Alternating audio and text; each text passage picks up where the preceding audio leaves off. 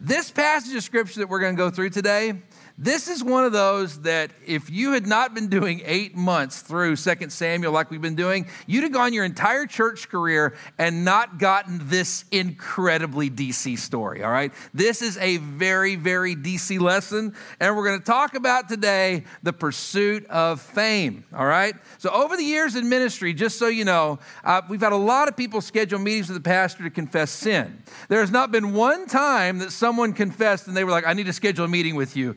I've been pursuing fame and I need to confess it. Not one time in ministry have I had anybody ever do that. And yet, what do we do in this city?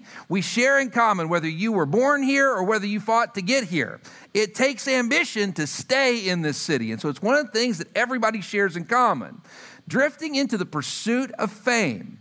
The pursuit of fame is always sinful. And I want to prove that to you today. And for some of you, maybe, just maybe, this is a shake-up, wake-up call for you so that you can break free from the chains of this sin. By the way, the old-timers didn't call it fame. The old-timers called it vanity. It's the old-school sin of vanity. And we're going to walk through it today through that picture of the pursuit of fame. If you got your Bibles, open to Proverbs 23, and then 2 Samuel chapter 18. And Proverbs 23:4 that we're going to read first is a great verse to memorize. If you are in your 20s or your 30s, Proverbs 23:4 could end up saving your life later on, all right? It's a great verse to memorize. Our study today starts with this question.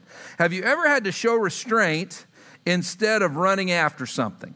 Have you ever had to show restraint instead of running after something? Again, around this room, takes a lot to get to this city, takes a lot to stay in this city. Each one of you have that gift of ambition, of drive, of determination. You're hard workers in this room. I don't know how you could be lazy and stay in this city. Every one of you is hardworking. In fact, just about every one of you is creative in one aspect or another. And here's the deal. I'm telling you, for you, you are make it happen people. But sometimes the godliest thing is when you don't make it happen. When a sacrifice of faith is to step back and to show restraint. Picture a racehorse. You ever watched a horse race before? And you watch those horses and they're going and you kind of hear the commentators go, such and such was the favorite. Why is the jockey riding them so far back at the pack? Why is this happening? And you watch it. All of a sudden, they're just waiting for that opening. And you watch it. All of a sudden, the horses drift apart and that racehorse starts to run and they cross the finish line first. The goal is not record time.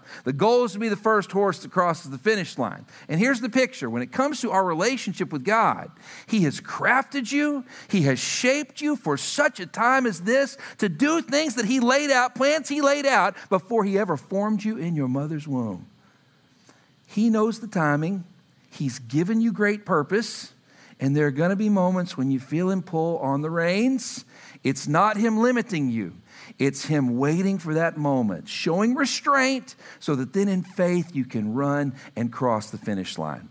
I'll give you an example of that in my life. Some of you know our story of how we planted Waterfront Church, but I was the associate pastor at a church called Victory Life in Lubbock, Texas. And in the 4 years that we served there, we had an agreement with our pastor then that they were going to do $10,000 a year for 5 years as a gift to help us get started. $50,000 over 5 years is a fantastic gift. It was going to take us about $250,000, $225,000 a year in the beginning for us to get started. And so I'll never forget, met with my pastor. We talked that through. And then I let him know that I was about to move and get started in D.C. And 4 months before we moved, the move date, all of a sudden he comes up and he says, yeah, I'm taking another job.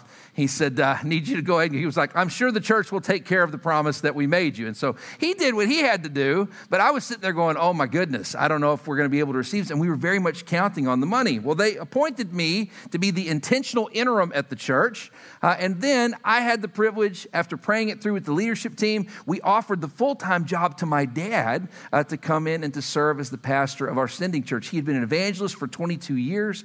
And then he came in and settled in as the pastor. What was so cool about that for me is there was 6 weeks of overlap where I was my dad's boss. How cool is that, right? Again, you don't want to be your dad's boss long term, but 6 weeks of telling him what to do. When we get to heaven together, I will still razz him about that into eternity, all right, that I had those weeks of telling him what to do. All that's to say, we're in that little stretch, and all of a sudden our move date comes up.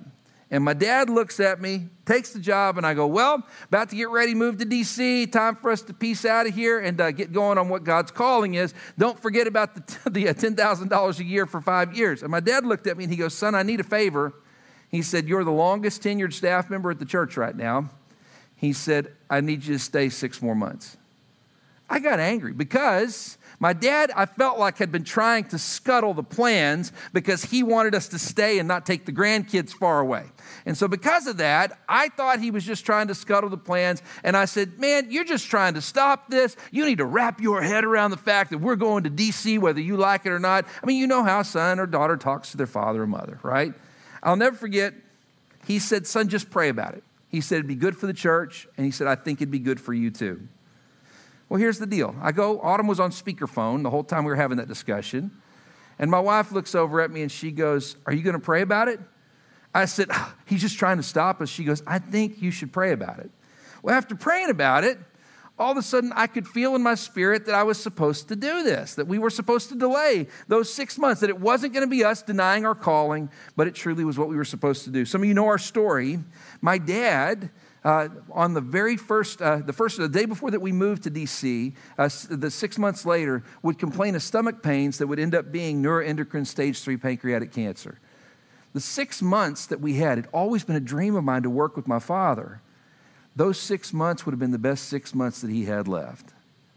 Not only that, but my dad met with the board there in Lubbock, and my dad said to the board, you guys have committed $10,000 a year for 5 years to help Waterfront Church.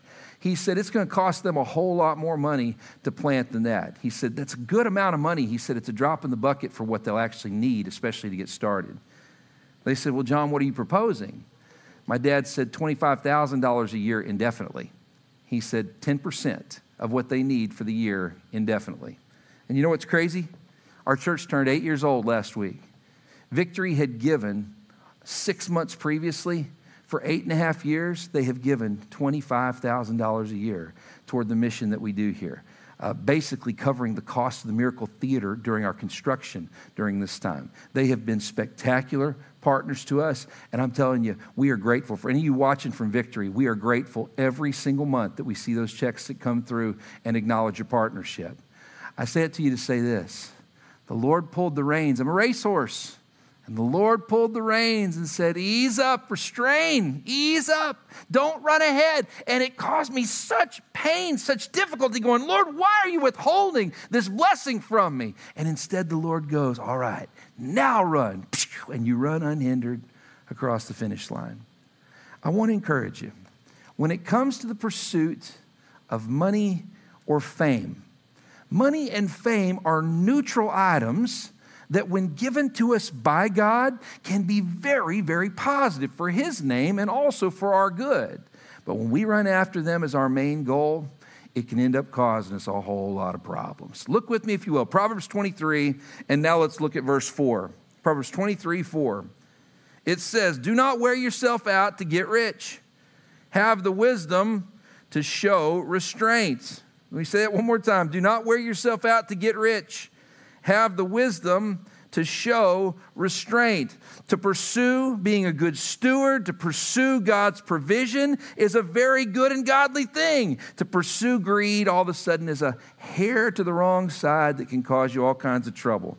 On the same front, it's not a bad thing to pursue being known, but it's a very bad thing to pursue being famous. If you want to write this down, you can. Be aware of the important difference between the basic human desire to be known and the deeply sinful desire to be famous. One more time. Be aware of the important difference between the basic human desire to be known and the deeply sinful desire to be famous. Let me explain to you the basic human desire to be known.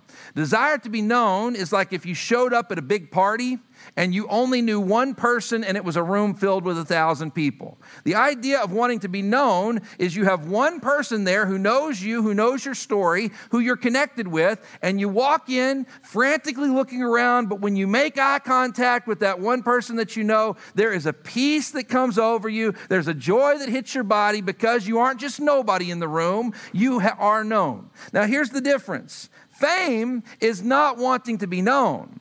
Fame is wanting the flash bulbs, TikTok style, as you walk in the room. You ever had one of those moments before? When you walk in, and I'm telling you, it just feels like spotlights on you. Everybody knows you, but it's about you and your fame. It pumps that ego, and I'm telling you, it becomes highly addictive. To pursue being known is ingrained in who we are. It's the reason that Jesus tells the parables of being lost and this idea of going after the lost sheep, going after the lost coin, the lost son coming home to live at home. And then all of a sudden you have this example of just going, ooh, I just want to be famous. Desire for fame is always sinful. When God bestows it upon us, it can be used for good, but to pursue it is a very wicked pursuit. And I want to prove that to you today. Flip with me, if you will, 2 Samuel chapter 18. We're going to start in verse 19, and we're going to address this big question today.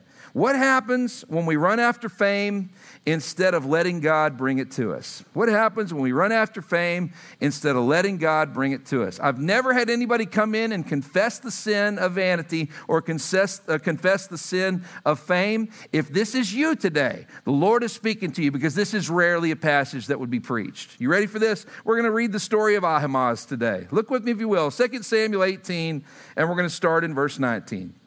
Now remember, Absalom has just died.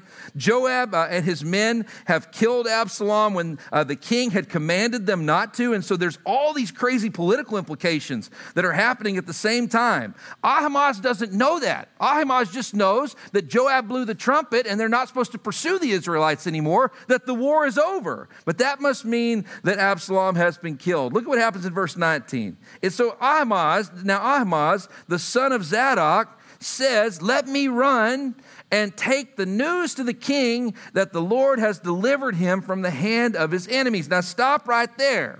Ahimaaz is also in one other passage. Do you remember from our study which one it is? He's the one with Jonathan, the other son of one of the priests, that hides in the well with the message that David and his men, his family and his household should cross over the Jordan because Absalom and his men are about to chase after him. The plan, remember, of Ahithophel. Here's why that's important. Ahimaaz is going, hey, look, I've already signed the book deal for my political story. He said, the bookends for this whole story is I was the messenger that protected David's family, and now I want to be the messenger that shares the information and bookends the story. I've already signed the book deal. I've already got the publisher. Can you let me do this? And he pursues it. But remember, there's all these other political implications going along with this. He's sitting there going, I want to be the guy with my name chiseled on the monument next to the famous person. I want to be the person with my name signed next to the one with the big bill that we did. I want to be the one in the background as the president's signing the big bill into law. That's the picture of what he wants here. He's done nothing. He just wants to be the messenger, and that's what had made him famous previously. Look at what happens in verse 30. This is Joab. You are not the one to take the news today, Joab told him. You may take the news another time, but you must not do so today because the king's son is dead. Underline, because the king's son is dead. It says, then Joab said to an unnamed Cushite, underline a Cushite, go tell the king what you've seen. And the Cushite bowed down before Joab and ran off. Now stop right there for just a minute. Ahimaaz says, let me be the one to carry the message. Let me be the staffer that gets to be standing next to the president when the bill is signed. And Joab looks and he goes, you don't want none of this, son. He said, this is a fight between me and David.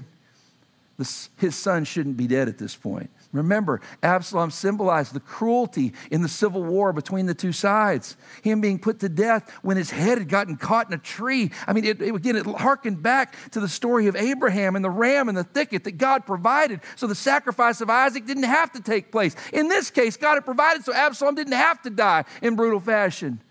Joab looks at Ahimaaz and he goes, you don't want none of this, man. There's a deeper political battle taking place here, and the king may kill you in his presence if you tell him what's taking place with his son. That does not stop him from wanting his name on the bill. It doesn't stop him from wanting his name chiseled into the monument. And so what does Joab do? He looks at an unnamed foreigner. Can I tell you why he picks an unnamed foreigner? Because he had no political agenda. He wasn't a part of the Civil War. He looks at somebody who can share the bad news with David and not have the potential to be killed or marked in his presence.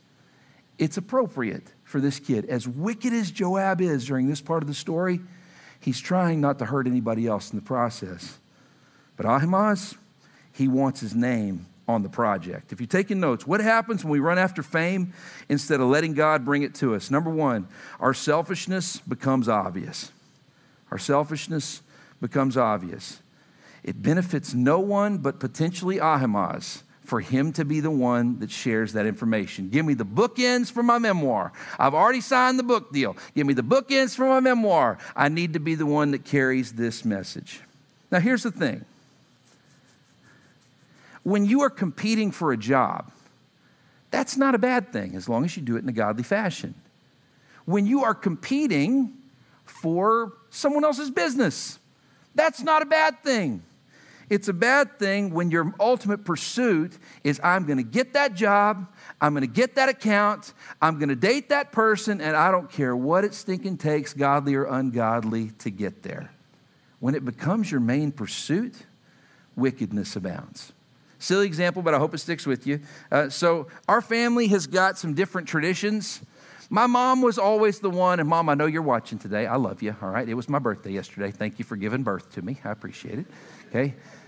My mom always tried to start these traditions. The one that stuck is something that we call Christmas Eve gift, okay?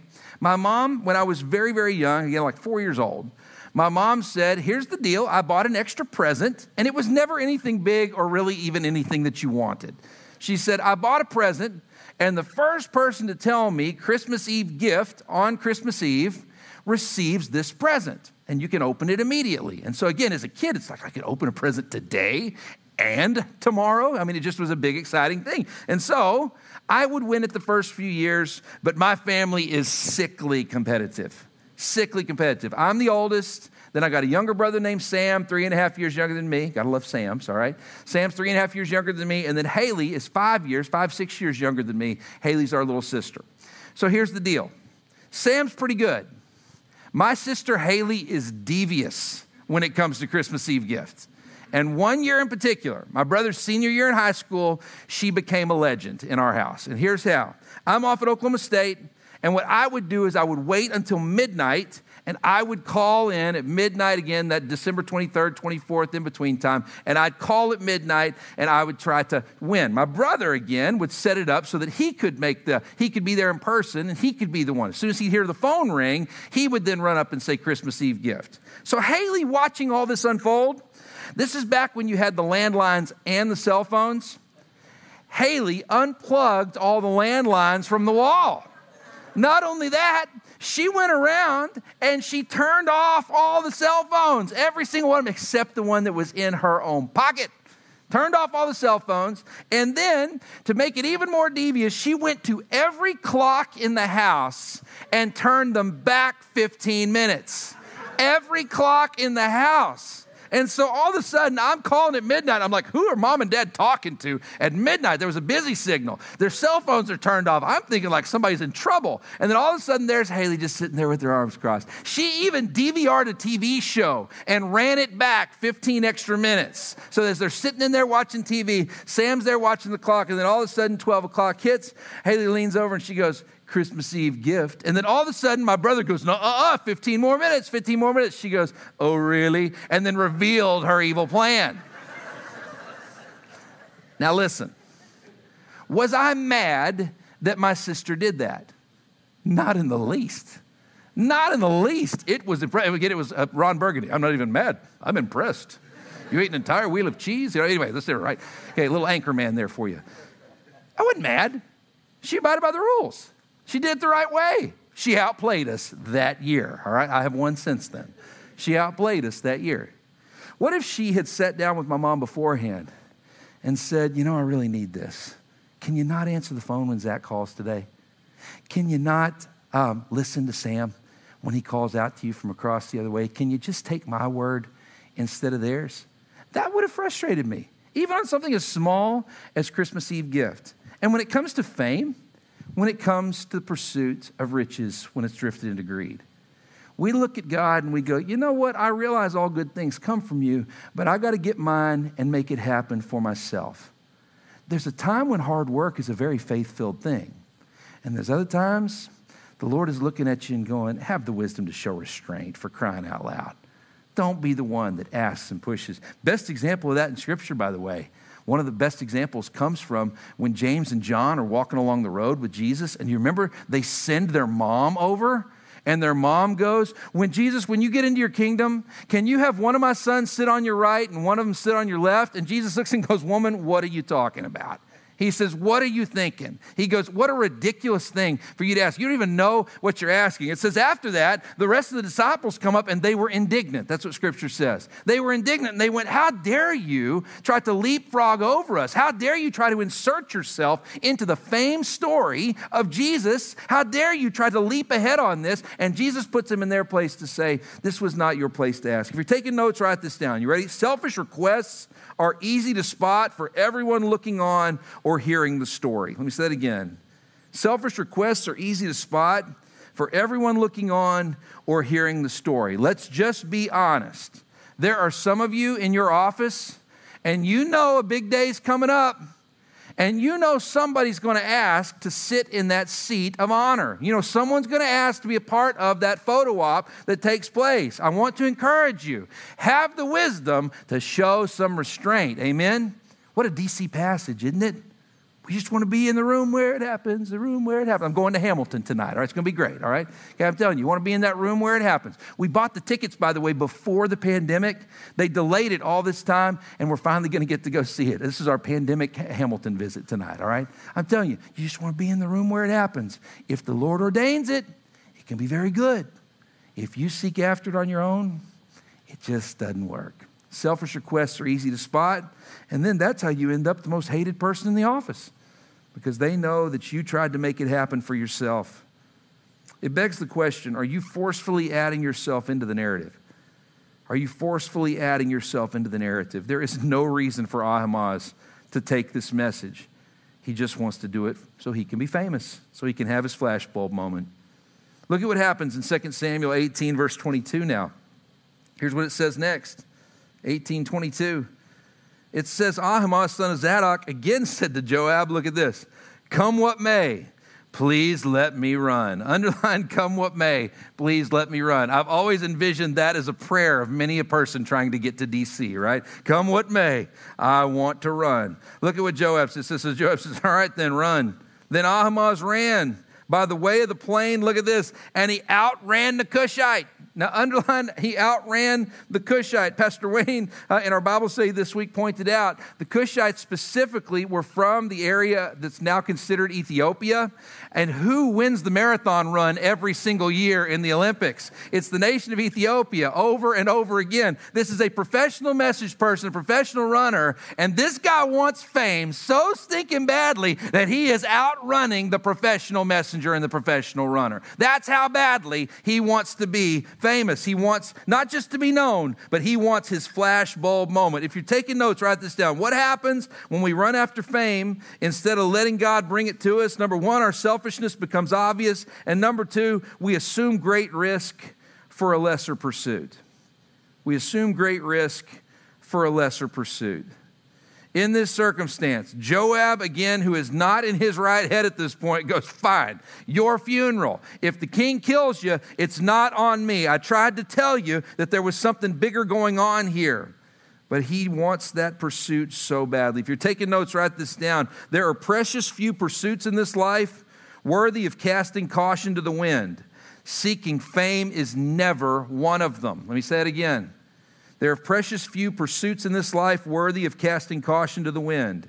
Seeking fame is never one of them. I can tell you in my own personal life, when it comes to casting caution to the wind, where I truly look and say, come what may, I'm going all in on this situation. When it comes to my family, I'm willing to cast caution to the wind. When it comes to my relationship with God, when it comes to my deepest level friendships, for those of you serving in the military, again, country, duty, community, those are things worthy of casting caution to the wind. Why in the world would you ever say, come what may, I'm either going to be famous or infamous? I'm jumping headlong into this. And yet, It happens all the time. Don't wear yourself out to get rich and famous. Have the wisdom to show restraint.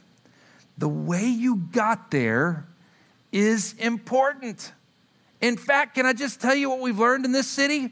Whenever you pursue fame on your own, you can be famous for something you did one day, and then the very next day you can be infamous. And it wasn't even necessarily anything you did. It might be one person you stood next to one day that makes you famous. And then all of a sudden that same person that you stood next to makes you infamous. I've also noticed this.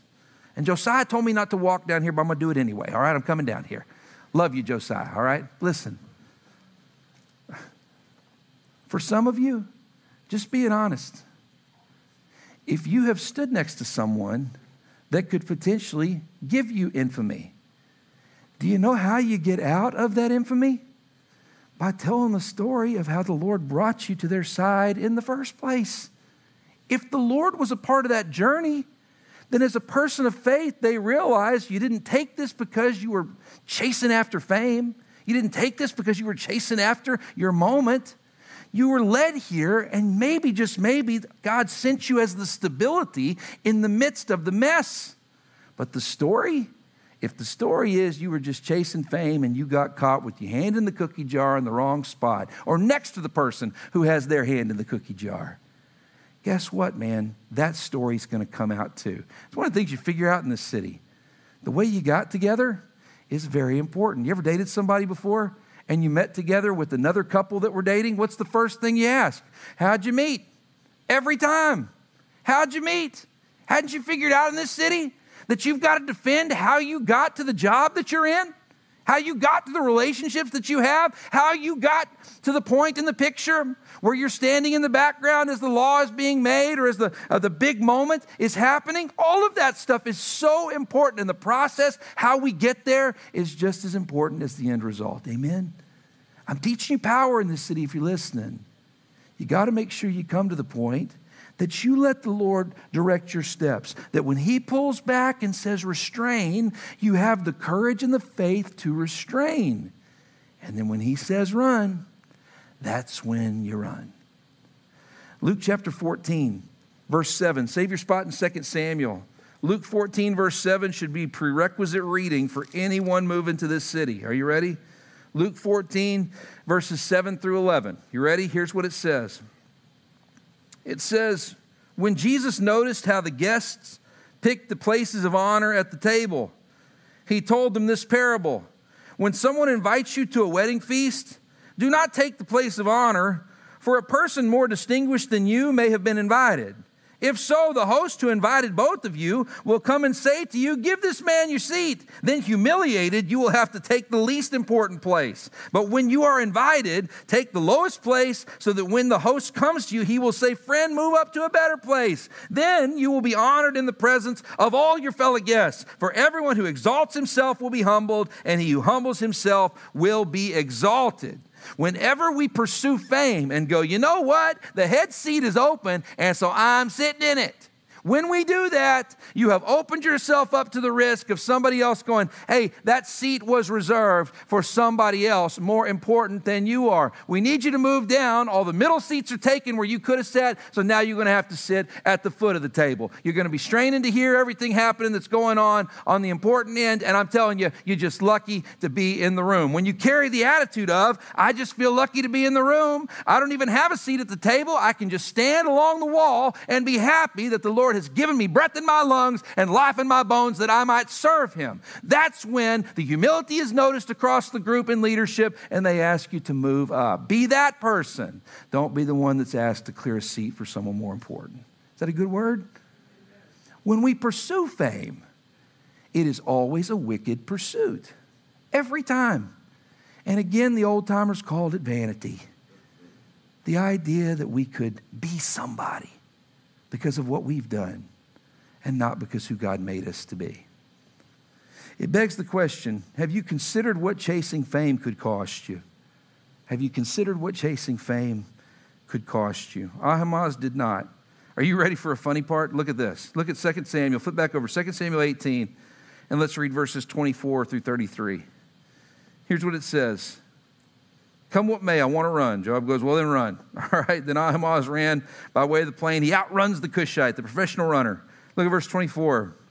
While David was sitting between the inner and outer gates, the watchman went up to the roof of the gateway by the wall. As he looked out, he saw a man running alone, and the watchman called out to the king and reported it. And David then said, if he's alone, he must have good news. And the man came closer and closer. Then the watchman saw another man running, and he called down to the gatekeeper, look, another man is running alone. The king goes, he must be bringing good news too. Stop right there for just a minute. David has become such an optimist that God is going to provide for his family, that God's going to provide for the country, that God's going to knit all of it back together. He's just got this eternal optimism. And God did provide. Joab messed it up, and now Ahimaaz is trying to take the credit in that moment. Look at what happens. In verse 27, it says, the watchman said, it seems to me that the first one runs like Ahimaaz, the son of Zadok, a friend of yours, David. He's a good man, the king said. He comes with good news. It says, then Ahimaaz called out to the king, all is well. And he bowed down before the king with his face to the ground and said, praise be to the Lord your God. He has delivered up the men who lifted their hands against my lord the king. And the king said, is the young man Absalom safe? Now, you got to remember, Absalom is David's son. But the hope is that if Absalom is still alive, David can reconcile his family. He can reconcile the civil war that's taking place in the country. And remember, God had provided. They prayed for it. And God provided where Absalom was caught in a tree and he didn't have to be killed. So look at what this coward does. You ready? Verse 29.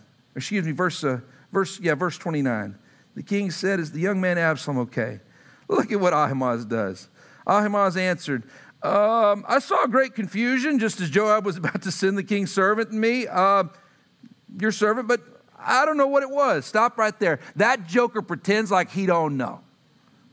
He outran the professional messenger.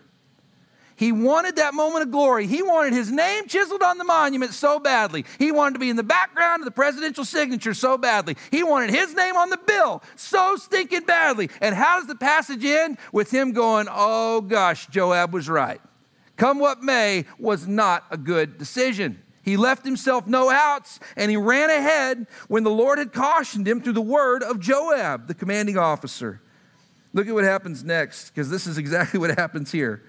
Verse 30, the king said, stand aside and wait here. So he stepped aside and stood there. You ever had to do this at the office? You ran ahead. You put your nose in a place where it wasn't supposed to be. You inserted yourself into a situation. And all of a sudden, what you thought was going to be a moment of glory is the boss looking at you and going, oh, really? Let's get such and such in here and let's verify that. That's what happens in this moment. He ran ahead. He thought it was going to be the bookend for his memoir. And instead, all of a sudden, he's standing there going, please don't kill me. Please don't kill me. Please don't kill me. What was I thinking? What was I thinking? His entire life, I guarantee you, is flashing before his eyes in this moment. You ready for verse 30? King said, step aside and wait here. So he stepped aside and he stood there. It says, then the Cushite arrived and said, my lord the king, hear the good news. The Lord has delivered you today from all who rose up against you. And the king asked the Cushite, is the young man Absalom safe? The Cushite replied, may the enemies of my lord the king and all who rise up to harm you be like that young man. Now stop right there for just a minute.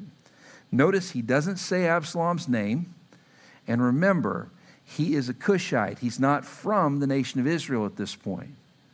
So because of his background, because of who he is, because of the way that he formalizes this info.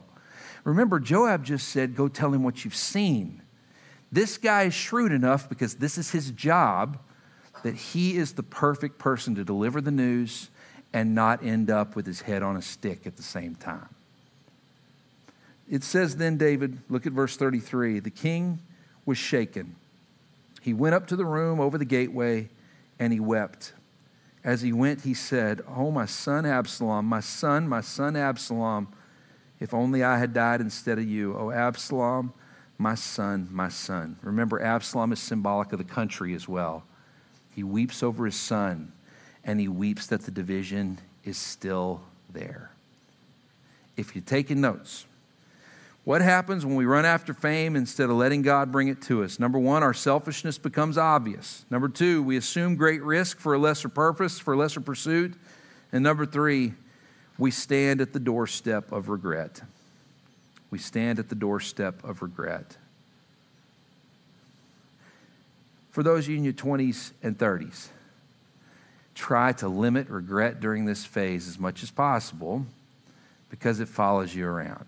I can tell you as somebody who's older. Now, thanks be to God through the shed blood of Jesus Christ who sets us free and makes us new. Hallelujah and amen. Amen?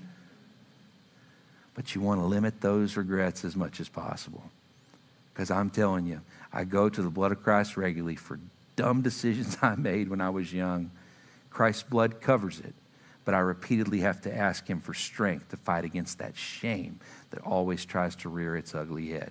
Christ's shed blood covers it every time, but I have to be reminded because sometimes those regrets really do come knocking at your door. Listen, limit regret. Immediately Ahimaaz regrets this moment, and he had multiple people caution him to not do it. I want to encourage you. Don't get caught in that mess. If you're taking notes, write this down. Fame without the Lord's commissioning has a tendency over time to drift into infamy. Fame without the Lord's commissioning has a tendency over time to drift into infamy. One of the toughest things, just to talk to you Hill staffers for a second, one of the toughest things about the Hill, it is a small town environment on a worldwide scale. And that's tough because the stuff that we do, the reputations that we get, it can cause you great fame for a time, but if there is no Christ-centered foundation, it drifts into infamy as time goes by because the world's always changing. I want to encourage you. Do your best to trust the Lord and have the wisdom to show restraint. Did you ever watch Seinfeld? One last little example for you. You ever watch Seinfeld? There was an episode, Kramer was always our favorite character on the show. Crazy hair, always acting crazy. Kramer, there's one episode where Kramer is test driving a car for Jerry. Do y'all remember that episode? He's test driving the car, and he makes the decision that he's going to try to drive past the E. Remember the empty point. And so the car dealer owner is like, hey, just pull over. Let's put some gas in there. And Kramer's like, let's keep driving. You ever driven past the E? And he's like, I have, but I've never been this far. And he's like, let's just keep going. And so they just start talking each other up. Well, here's the deal. Kramer, in the show, is the constant instigator, right? Just always getting everybody into trouble, always into a mess. He always seems to get off scot-free, right? But he causes a mess in his wake for everybody else. And you remember this scene? The guy who's the car dealership worker, he's the one that'll have to pay the penalty with the car later. And so you watch it. Kramer's like, let's just keep going, man. Let's just keep going. Let's keep going way past the, and you watch the other guy. He's so nervous. He's like, I finally feel like I'm living life. I mean, just all this emotion. And then finally, there's going to come a point when the car runs out of gas, because that's what cars do. When they run out of gas, they stop. And so when that moment happens, Kramer's going to say, man, this was fun. See you later. Peace out. And he's going to get in his taxi and ride it back to his apartment. And then the worker's going to have to figure out how to get the car back to the dealership, towed back to the dealership, refilled with gas, and then explain to his manager why he was gone the entire day with the vehicle. I want to encourage you. Regret in the moment, when we stay connected to our God in prayer, when we stay connected to our God through the study of Scripture, when we stay connected to our God through church attendance and through being around other godly people, it keeps us from those moments where when regret starts to creep in, we put the wall up and say, that cannot be me. I'm not going to do this. I'm not going to have that moment. I don't want there to even be a chance when I could be standing there and waiting, wondering if my life is going to be gone while somebody else comes in to bring a message. It's just ridiculous. Nobody understood that better than Judas. Judas comes in with his plan. I'm going to be the one that put the Son of God in his place. That's the plan of Judas. So in Matthew 26, he seeks out the high priest. He goes to them and says, what do you give me if I give you Jesus? What a comment. He was the keeper of the money bag. He was the head of the finance committee. He was one of the 12. He was one who had been given power to heal the sick and to preach. Go back and study the Gospels. He had the Lord work through him at different points. And all of a sudden he's sitting there and going, I got to be the famous one.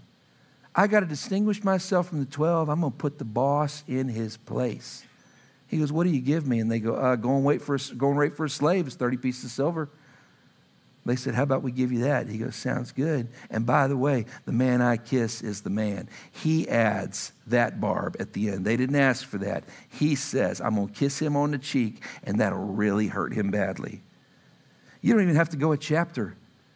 You get to Matthew 27, and Judas is already feeling regret, already feeling remorse, like truly like none of us could ever feel. He betrayed the Savior of the world. And do you remember? He goes back into those same chief priests and he goes, I don't want any more. I don't want the money anymore. I don't want the fame. I don't want to be the one that betrayed the innocent Son of God. And he goes, I don't want it. And they go, whoa, whoa, whoa, that's blood money, son. We can't touch that here in the temple. Take yourself outside. And like a piece of meat, they shove him into the darkness. In his last moment of trying to grasp at control, Judas takes the money, chucks it in to the temple. It was his last act of defiance. He threw blood money in the temple. And then he goes out and goes, well, this is going to follow me around for the rest of my life. And instead of being the one who repented and turned to Jesus like every one of us have to do, he still held on to fame and control. And he took his own life and hung himself. Fame, vanity, is a wicked, wicked taskmaster. Don't let that be you. For God to give you such an amazing package of potential, do what's right, have the wisdom to restrain, have the faith to restrain when he says hold, and then when he says run, you run with all your might. It begs our final question. Have you considered where chasing fame could lead you? Have you considered where chasing fame could lead you? I told you there's not a person in my ministry history that's ever come up and said, pray for me, Pastor, I'm struggling with fame. And yet, maybe, just maybe you're in here today, and maybe that's been your pursuit, old school vanity, and it's time you laid it down and allowed Christ's blood to cover that sin. Thanks for listening today. I love you a whole heap. What a special place for us to be. In fact, it's kind of interesting that the vanity sermon would have been at a movie theater. You know what I mean? Just interesting. Maybe the Lord wanted that to happen. Don't tune out. Most important part of the service, these next few moments. Let's bow our heads for prayer.